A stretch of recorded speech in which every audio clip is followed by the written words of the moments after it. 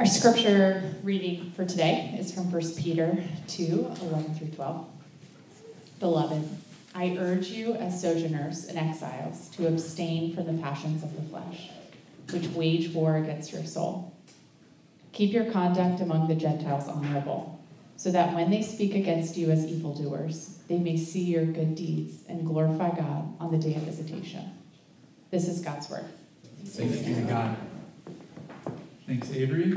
A few months ago, I had one of the most eventful experiences of my life in a coffee shop.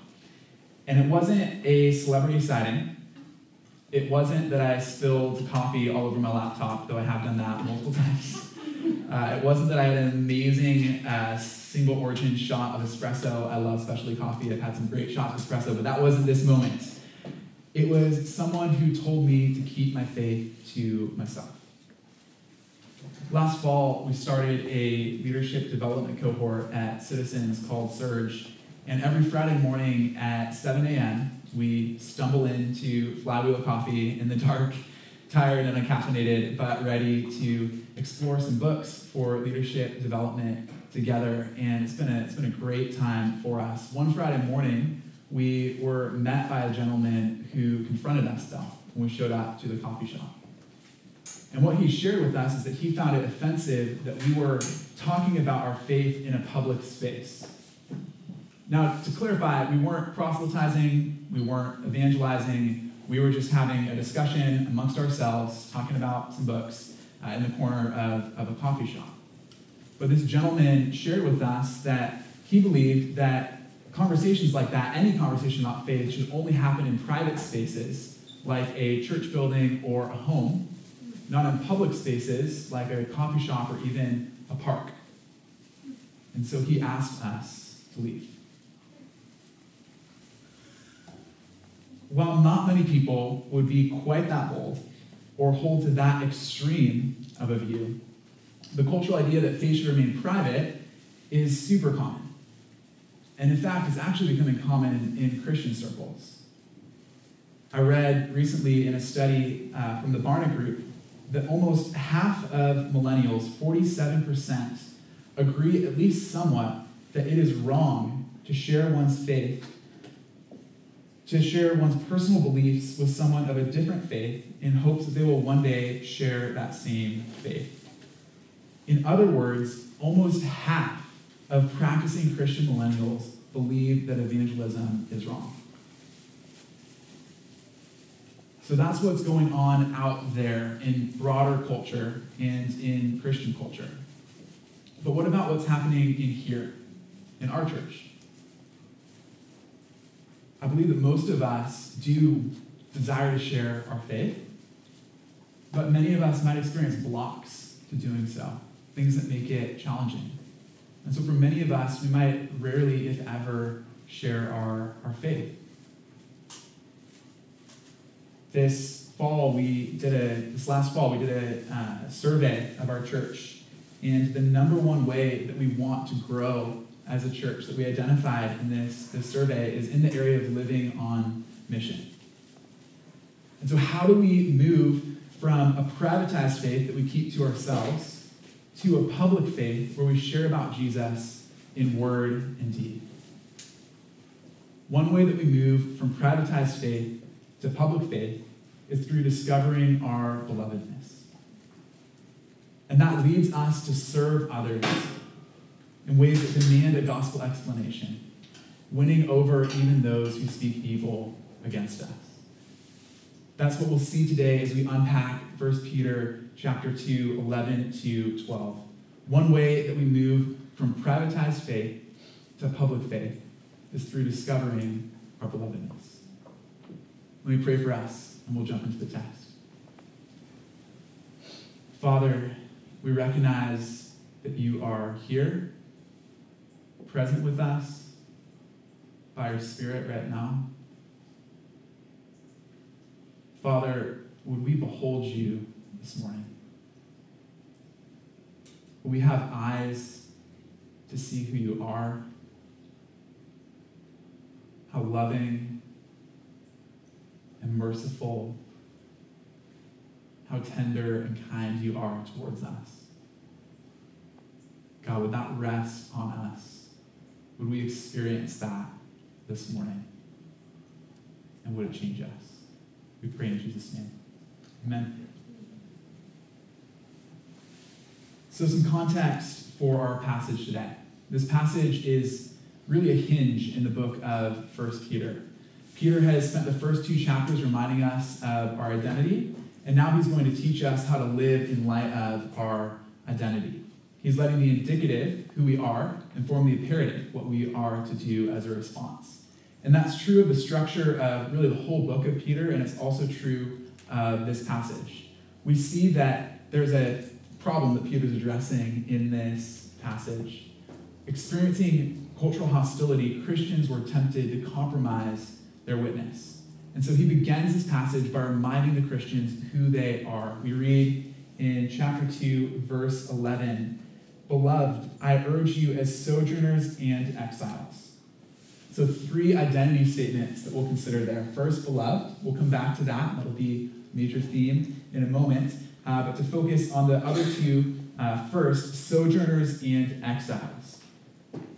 The opening line of the whole book, in that opening line, Peter addresses his audience as exiles. And he picks that identity back up here because he wants to draw some parallels between the situation of the Jewish people in exile and the situation of Christians. The Jewish people in exile were scattered in different countries where they were a minority religion. Christians, too, are scattered in different countries where they are a minority religion. The Jewish people experienced hostility towards them in exile, and Christians, too, experienced hostility towards them in exile. The Jewish people in exile lost their homeland in Jerusalem, and Christians don't have a homeland on earth. Their true homeland is in heaven. As Christians, we don't have a true and lasting home on this earth. All Christians, whether we're housed or unhoused, are all, in a sense, homeless on this earth because our true home is in heaven. In that sense, all Christians are exiles or foreigners. Commentator William Barclay writes, "Christians are not permanent residents upon the earth. They're on their way to a country which is beyond." And that's why Peter starts his letter with this particular identity. He wants to make the point that we're temporary residents of the earth in its present state. And so he first of all addresses the Christians as exiles or foreigners.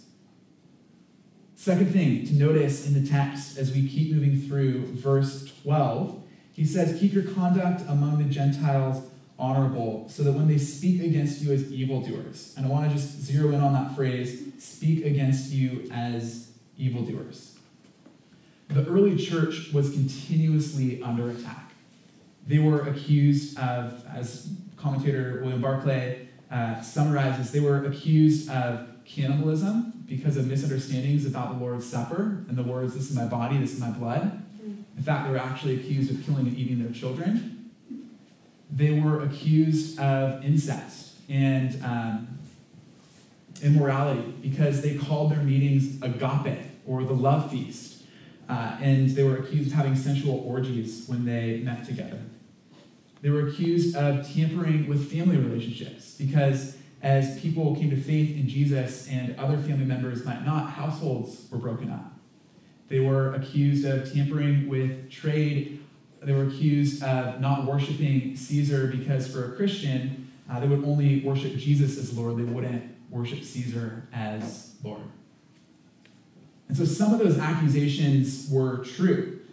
Christians wouldn't worship Caesar as Lord. Some of those accusations were not true. Christians were not cannibals. But all of them put the church under fire. So how would those beloved exiles be tempted to respond to these accusations? It's easy to imagine 2 different types of responses: confrontation and privatizing. Some might want to confront verbally or physically those who are unjustly attacking the Christian community. Others might be tempted to adopt a more passive stance of privatizing their faith, publicly assimilating to the surrounding culture. So to sum up the problem in the text that we'll particularly focus on experiencing cultural hostility, Christians were tempted to privatize their faith. Can anyone relate to that? Experiencing cultural hostility, we too are tempted to privatize our faith. And so let's revisit Peter's words and see how they address not only his cultural moment, but our cultural moment as well. We read again 1 Peter 2:11, just revisiting those same themes. Beloved, I urge you as sojourners and exiles. We are like exiles in our city. As we know, 3% of our city identifies as evangelical Christian, a label that I don't like, but that's how the statistics are done. Probably fewer than 3% are following Jesus. We all experience that the way of Jesus and the way of San Francisco are really at odds with one another. And so we must understand who we are in Christ in a really deep way in order to follow him in a post-Christian city. We're exiles, we're foreigners, we're temporary residents in a foreign land amongst people who forcefully disagree with what we believe. Coming again to verse 12, we read, so that when they speak against you as evildoers. It used to be that if you were a Christian, that would generate positive social capital. Back in the day, and it's still the case for better or worse in some parts of the country, being a Christian would actually help give you an advantage in business deals. It would give you an advantage socially, maybe even leasing or buying a home. It would be advantageous to identify yourself as a Christian, generating positive social capital. In maybe the early 2000s, that moved from positive social capital, born neutral social capital. It wouldn't gain you an advantage to be a Christian, but it also wouldn't disadvantage you. It would just be kind of neutral. People would shrug their shoulders. But more recently, identifying yourself as a Christian is actually negative social capital. It'll be harder in many ways to, in some ways at least, to engage in business, to build friendships, to build relationships, to engage in life in places like our city. And we all have experienced this in some ways. As a Christian, we should expect people to think poorly of us. Notice Peter in this passage, he doesn't say, if people speak against you, but when people speak against you. That's just a part of the cost of following Jesus.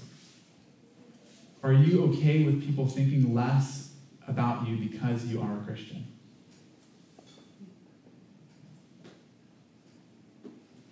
Like Christians in the first century Greco-Roman world, we'll be tempted to respond in unhelpful ways to those who speak evil against us.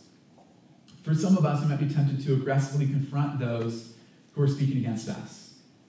Last fall, I was at a leadership conference in the Phoenix, Arizona area, and I was on the edge of the Arizona State University campus, and I saw a group of protesters identified as Christians showing up with signs and t-shirts and megaphones pointed at dorm buildings on the corner of the ASU campus. And I won't repeat the things that they said. They were horrendous, with an emphasis on sexual ethics, but it was just awful. And after a few minutes, some students at ASU got their own megaphones in their dorm buildings, and from the third or fourth story of some of these dorm buildings, started shouting back at the protesters. And it was just this verbal brawl like I've never quite seen before. And I sat in my car almost weeping at how the name of Jesus was being dragged through the mud by the verbal violence and hateful words that were being uttered by these Christian protesters. And as I drove away, I just thought to myself about the juxtaposition between Jesus' merciful disposition towards the woman caught in the act of adultery and the hate-filled, violent disposition of these protesters towards the students at ASU. Most of us, though, won't be tempted to respond like that. Most of us won't be tempted to aggressively confront culture like these protesters identified as Christians in this story. Rather, most of us will be tempted to privatize our faith. And while that outwardly looks really different, inwardly there's the same root. Both privatized faith and aggressive confrontation are rooted in fear.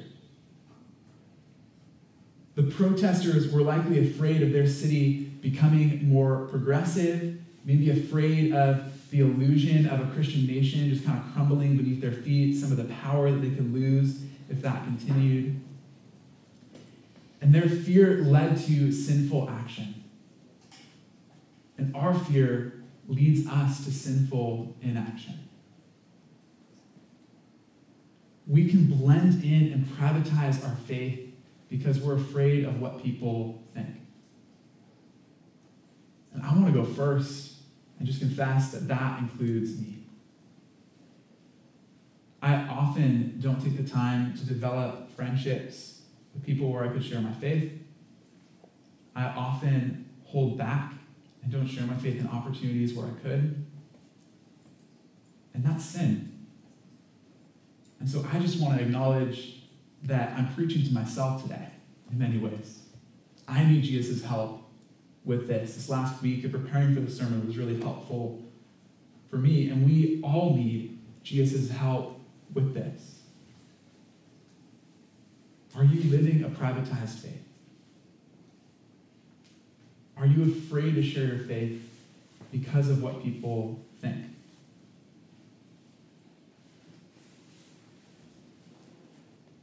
If that's you, I have good news for you today. It's the first word of our passage, 1 Peter 2:11. Beloved.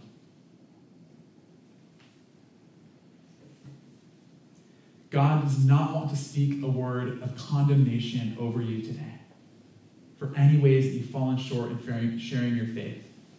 He wants to speak a word of affirmation, that you are beloved. Author Brennan Manning writes, living in awareness of our belovedness is the axis around which our Christian life revolves. Being the beloved is our identity, is the core of our existence. It's not merely a lofty thought, an inspiring idea, or one name among many. It is the name by which God knows us and the way he relates to us. Who are you? You are a dearly loved child of God. Who are you? You belong to God. Who are you? You are beloved. Just sit in that moment. That is who you are.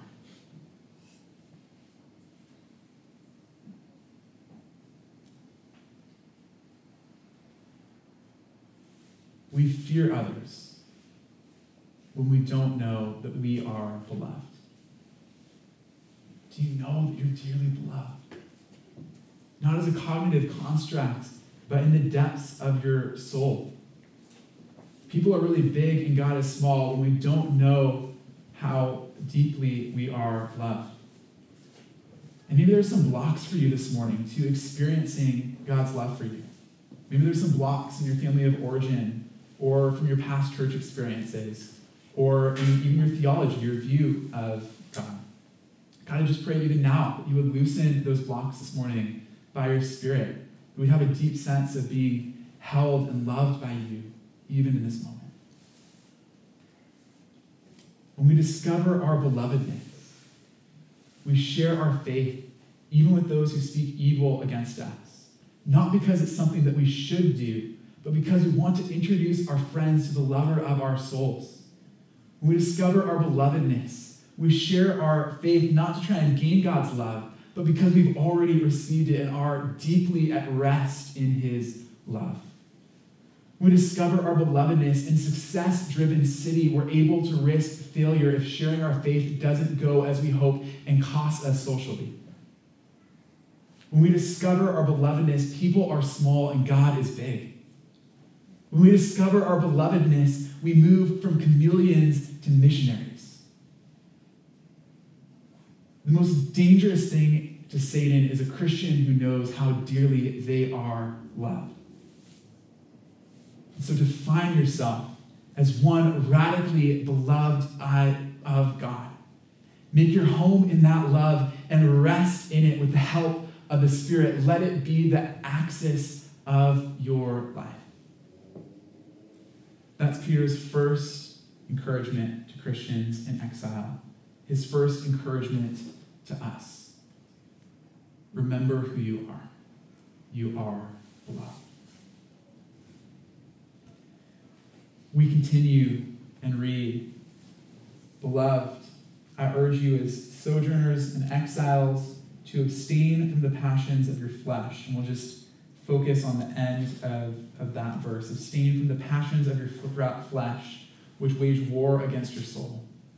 Peter here is moving from the indicative, who we are, beloved exiles, into the imperative, what we do. Abstain from the passions of the flesh is the first thing that he's inviting us to do in response to who we are.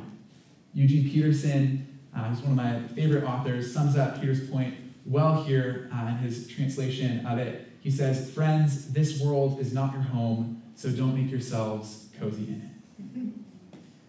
It's great imagery.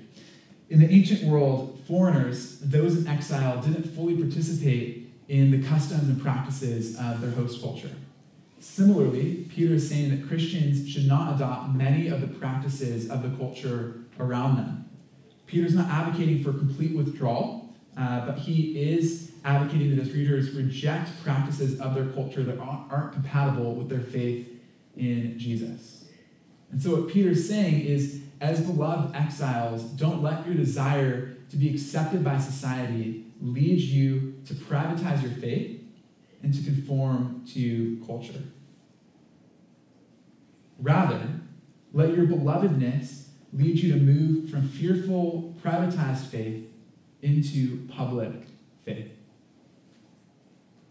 We continue reading in verse 12. "Keep your conduct among the Gentiles honorable, so that when they speak against you as evildoers, they may see your good deeds and glorify God on the day of visitation." I want to focus on good deeds there. Notice Peter doesn't encourage Christians to keep their distance from non-Christians. He doesn't encourage them to fight culture wars to get their values legislated by Caesar. He doesn't encourage them to paint billboards advocating for their beliefs on long Roman roads. He doesn't advocate for them aggressively confronting culture, but rather he encourages them to serve even those who speak evil against them, so that on the day of visitation, on the day when Jesus returns, the Gentiles, those who don't know Jesus, who are speaking against them, may glorify God and be saved. And history shows that Peter's service and enemy love strategy absolutely worked. Historically, the church thrives when it's under fire, and it certainly did in this era. Commentator William Barclay writes, "The striking fact of history is that by their lives, the Christians actually did defeat the slanders of the Gentile world. In the early part of the 3rd century, Celsus made the most famous and most systematic attack of all upon the Christians, in which he accused them of ignorance and foolishness and superstition and all kinds of things, but never of immorality. The Christians abstained from the passions of their flesh." Continuing on, "The excellence of their lives has silenced the malicious accusations against the church. Here is our challenge and our inspiration.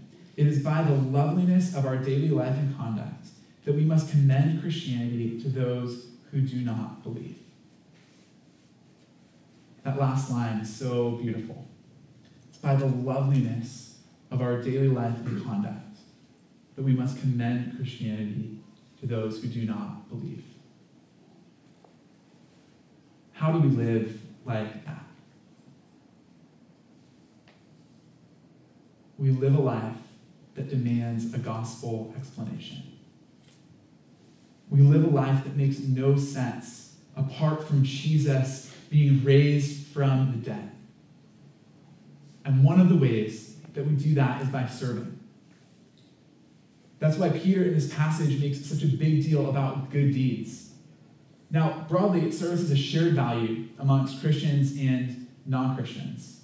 When I lived in Seattle, Sunny and I led a missional community we were a part of together, and we really tried to value service and look for opportunities to serve those kind of around our community and connected to our community. And one opportunity was to help my brother-in-law escape the rain and dreariness of Seattle and move down to San Diego. And so we loaded up his U-Haul, and it was a great way on a Saturday for our community to be able to serve him. And while that was a really good thing, I'm really glad that we did it. It was good in and of itself. It didn't necessarily, in any ways that I'm aware of, draw my brother-in-law any closer to Jesus. And I share that because service just on its own, in and of itself, isn't a uniquely Christian activity. My brother-in-law and his girlfriend do all kinds of service in various ways, and they appreciated being served, but it wasn't going to move the dial for them moving towards Jesus necessarily. So how do we serve in a way that can only be explained by the gospel of Jesus? How do we serve in a way that makes no sense to the world, that makes no sense unless Jesus really is raised from the dead? In the Greco-Roman worlds, it was restraint over passions. That's why Peter makes such a big deal in his context about abstaining from the desires of the flesh. Commentator Kieran Jobes writes, Christians who could show that their religion had enabled them to achieve this status of self-control over the passions could use their conduct to make a claim for its truth. That was their context. And while it's essential for our life in Christ that we do the same, our culture couldn't care less about how self-controlled we are over our passions. In fact, to the contrary, it can be seen as immoral if we're self-controlled over our passions. You do you. Don't let anything hold you back would be a cultural mantra in our place, in our cultural moment. So what kind of conduct then can help us make a claim for the truth of Christianity here and now? For us, I believe it's enemy love. Enemy love powerfully bears witness to the gospel because almost no one is doing it in culture broadly. We're increasingly living in more of an honor-shame society. We're not all the way there, but that's where we're trending as a society. And so when someone falls into disgrace and fails, we cancel them, we shame them, we declare them to be irredeemable.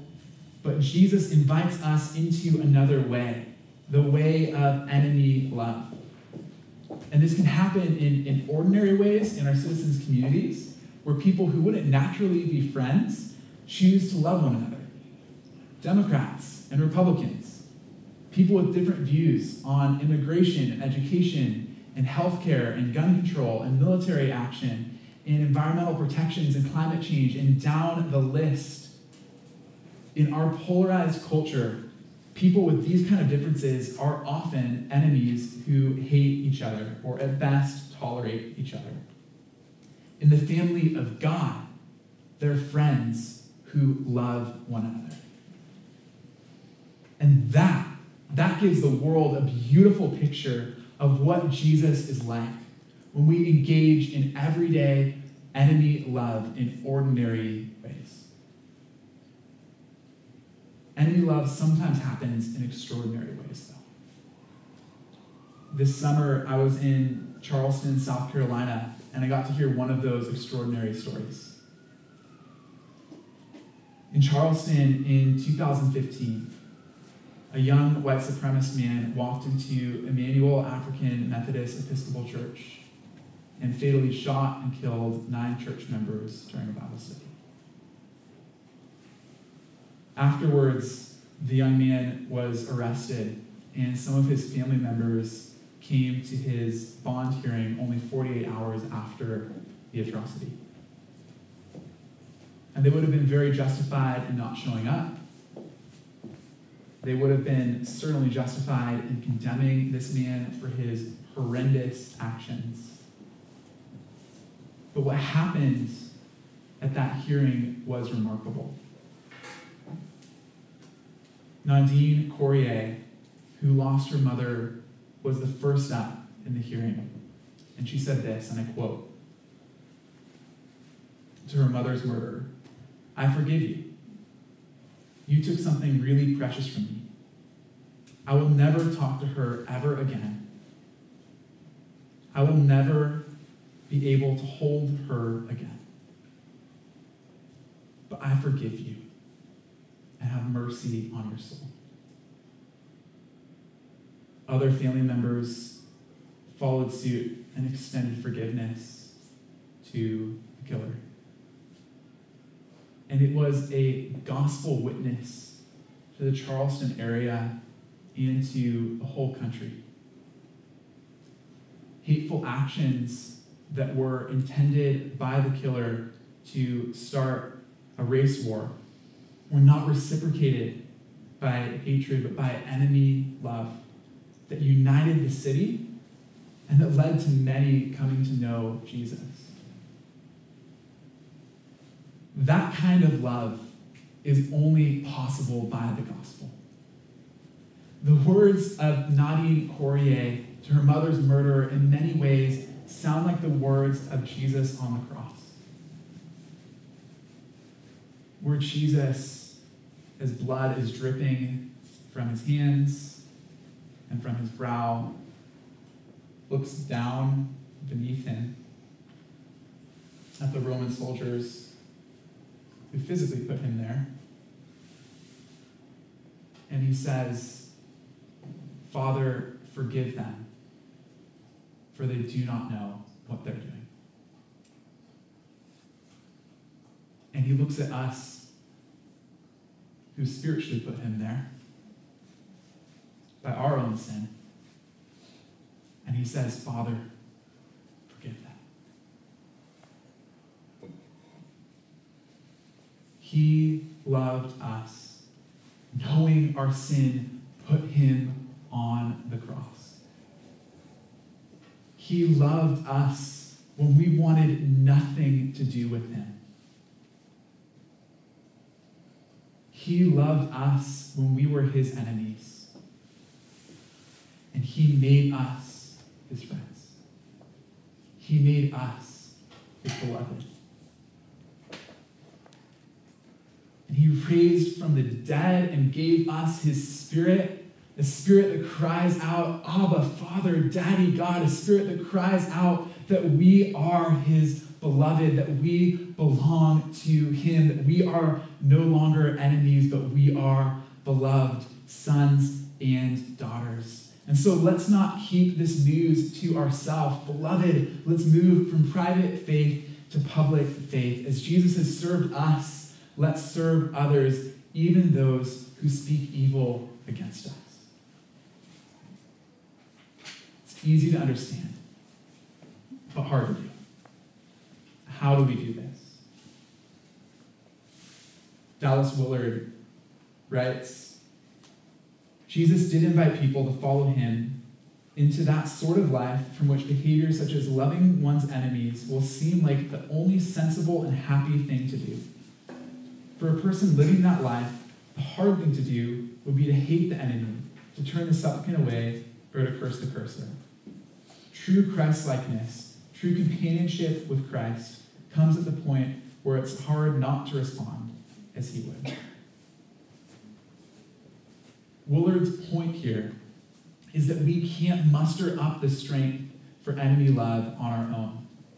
It can't just be behavior modification. It has to come from a deep place of union with Jesus.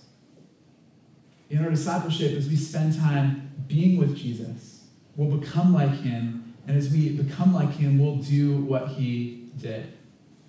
There aren't shortcuts to that.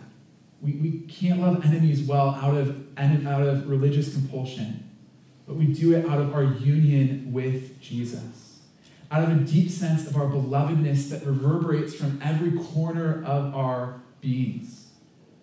As we become at home in the love of God, we desire to help others to become at home in the love of God.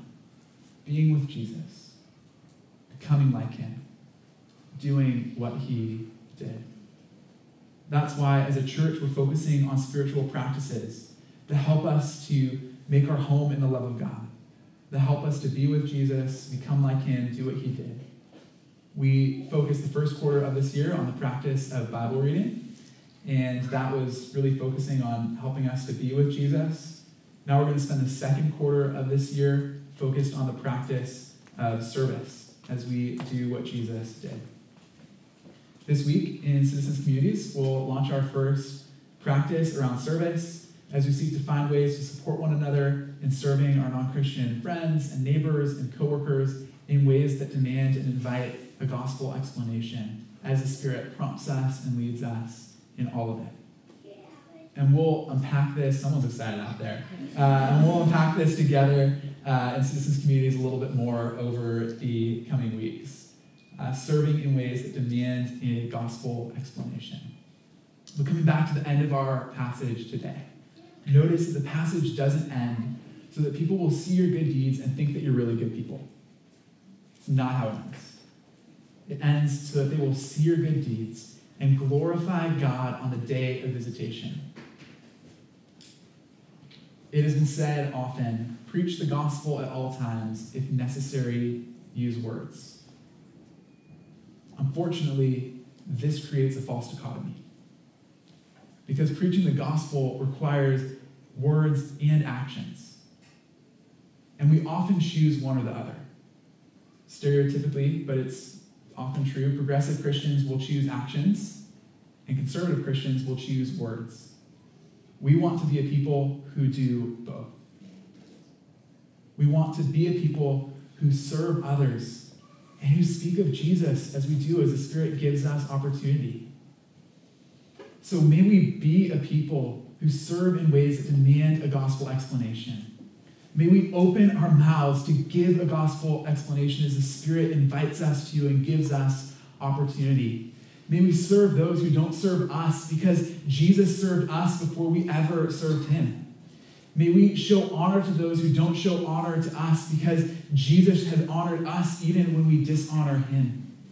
May we love those who don't love us because Jesus loved us before we ever loved him. And may we serve our city in such a way that it would grieve if our church was no longer here. Who are you? You are the one who Jesus loves. Who are you? You are beloved. As the beloved, let's move from a privatized faith to a public faith, serving in ways that demand and invite a gospel explanation, winning over even those who speak evil against us. I love the way that Eugene Peterson paraphrases this passage.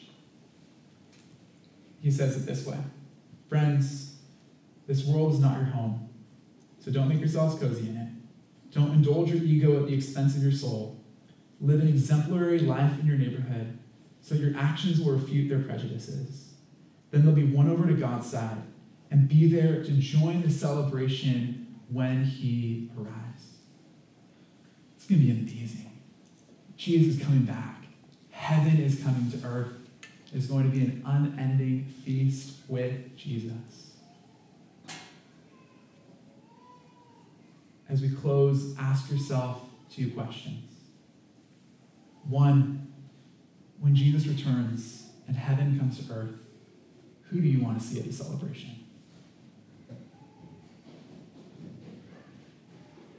And second, what is one thing that you can do this week to serve that person? I want to see the guy at the coffee shop there. I want to see my brother-in-law there. I want to see the protesters there, and I want to see the college students there. When Jesus returns, who's someone that you want to see at the celebration? And what's one thing that you can do this week to serve that person? Let's pray. Father, thank you for the gospel, that we who were enemies, you have forgiven, declared to be your friends, your beloved. God, would that just rest on us in this moment? We have a sense of being held by you, your tender affection for us, the ways that you delight in us.